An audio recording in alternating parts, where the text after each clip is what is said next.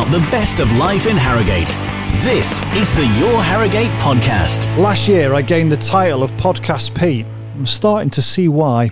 Thank you very much for listening to the Your Harrogate podcast once more, whether it be via our website, yourharrogate.co.uk, or your favourite podcast location. Listen to the radio station via our website, also the free app, and you can get us on smart speaker, and you can also listen in the car on DAB, which is very useful when the weather is so wintry. We're on winter weather watch with Kettlewell Fuels over the coming days, and also we're gearing up for, first of all, the Beer Festival at the Crown Hotel this weekend. If you're listening to this before Friday, the 10th of March, then listen to the radio Friday afternoon, because I'm going to be at the Beer Festival working. Strictly working, you understand. And then very much looking forward to an annual event, the Knaresborough Tractor Run. We don't care what the weather's doing on Sunday. We're going to have a good time. We're going to raise lots of money for Yorkshire Air Ambulance. Now, this is an event that started with a bunch from Knaresborough Young Farmers way back. It was only a small group, and they used to do little runs at the weekend to places like Whitby. And then sadly, around 2017, they lost one of their good friends, Mike Spink, who died in a tragic accident out in New Zealand. And since then, in memory of Mike, they've decided to upscale the event, and it has just grown to the point that last year a record number took part, 383 tractors.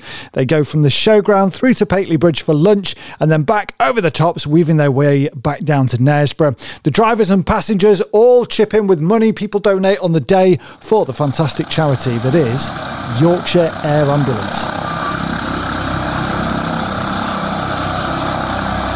Their regional fundraising manager, what an area she covers. North and East regions all over. Lynn Stead. And I wonder if Lynn's ever taken part in a tractor run herself. Your Harrogate. I haven't. I have had tractor experience, and actually my husband does have a Massey Ferguson, but we just bimble up and down the field in it, that's all. Good stuff. So with regards to the charity, Yorkshire Air Ambulance, how long have you been with them, and how is it all going? I've been with the charity coming up 7 years now, initially as a volunteer, and then I started working for the charity. And it's going really well. Yeah, it's a very positive place to work, and the people that you come into contact with, the fundraising team, the donors, the volunteers, it's all very positive. So it's not a difficult place to work in, I've got to say. I think on the fundraising side of things have been difficult over the last few years, obviously with COVID and then all the other things that are coming along, the economic crisis, and money's diverted to other places from people. You only have so much in your pocket to put in a bucket, and it's being diverted to other worthwhile charities as well, such as Ukraine and Turkey and all the other charities that really do need support as well. So it is difficult, but I've got to say the people of Yorkshire are extremely generous. I think they can really appreciate the service that the Yorkshire Air Ambulance brings in such a rural area and across the patch. You know, if you were to have an accident, then there's only one way you're going to get to a hospital if you're in some of the more remote places.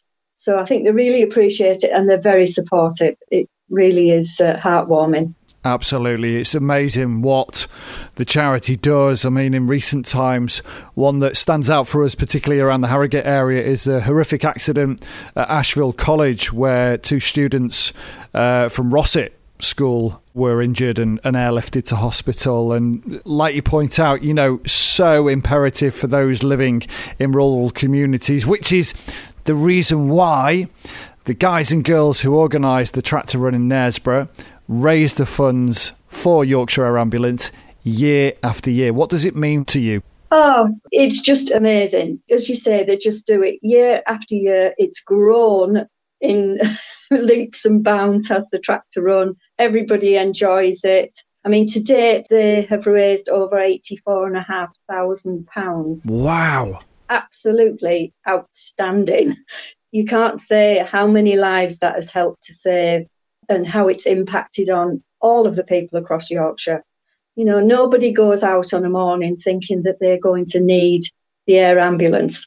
but it can happen to anybody. Accidents happen. And I think that's why it's sort of all inclusive, if you like, is the life-saving service that we bring, because it could be anybody.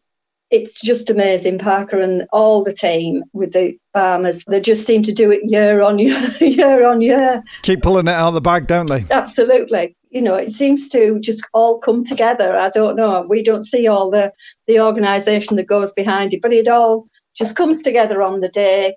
It goes nice and smoothly. The volunteers we're going to be along the route, and we'll also be at Nidderdale Showground. And, we'll be there with the buckets to just capture anything else that hasn't come along within the route. And as a charity, you mentioned before, cost of living crisis is a phrase that we've all come accustomed to, really, unfortunately.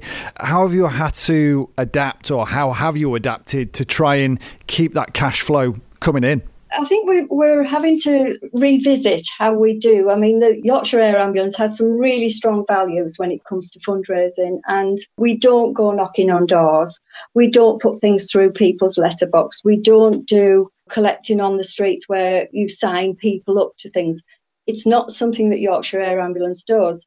And so we're really having to revisit how we can continue to raise funds. And that's looking at just different ways of fundraising. So in April, we're doing what we're calling Yellow Yorkshire, and it'll be Yellow Yorkshire Month.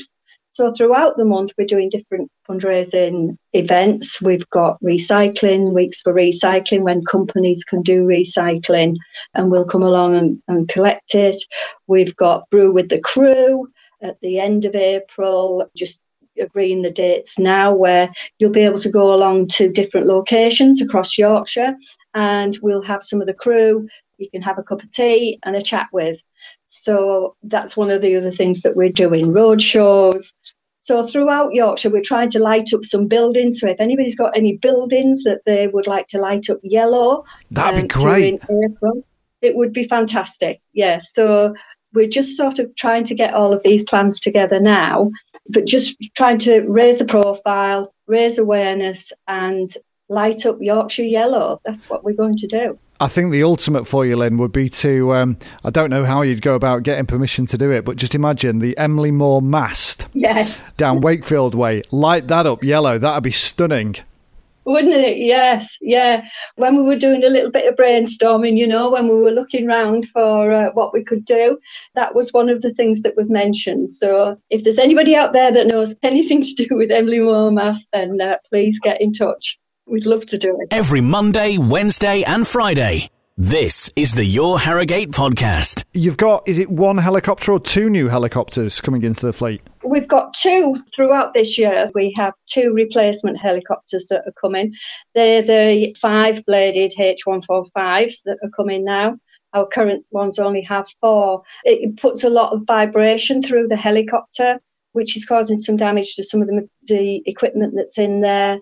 And obviously, it's not a comfortable ride as it could be for the patients and for the team working in there. And so we decided back in 2021, I think it would be, that Airbus had asked if we wanted to get on the queue for replacing our helicopters. And we decided that it was probably a good time to do it. Helicopters, we usually say sort of 7 to 10 years. And ours that we've got now will be 7 years this year. So we'll be able to replace them early, which means that potentially we get better price for them when we sell them. But the new ones, they'll have obviously the 5 blades, which make it more comfortable, a smoother flight. They've got more technology on board, cutting edge secure communications that we can communicate with the hospital. So you can provide patient information to the hospital before they get to them. And that just means that you'd save in minutes all of the time. And it's those crucial life-saving minutes that make a difference. So when they do the handover, you'll often see them in the hospital with it written down, what drugs they've had, what their responses are. Whereas this, they'll be able to transfer that information in flight, which just, as I say, helps the team at the other end, the critical care team, just helps them to prepare better for the patient coming in. So all of this, along with an improved medical fit inside, is really going to sort of secure and build some resilience into our service that we're providing. I mean, with it, obviously, there are increased costs, but there are increased costs not particularly because of the helicopters. It's because of all the fuel costs and everything else have gone up for the charity, just as they have for everybody else. We've also recruited 8 technical crew members. At the moment, or previously, we had a paramedic that was sat in the front of the helicopter along with the pilot, and they were sort of assisting the pilot as well. So they were the navigators. And then we had a paramedic in the back, and the helicopter that flies from Nostell, there's a doctor that flies in there as well. Obviously, NHS is under pressure. Our paramedics are seconded to us from Yorkshire Ambulance Service, and there's a pressure within NHS, obviously, for them to have paramedics on the ground as well. So they want them in the land ambulances and different places within the hospitals. And so we've recruited 8 technical crew members that will assist the pilot. They will have some medical background.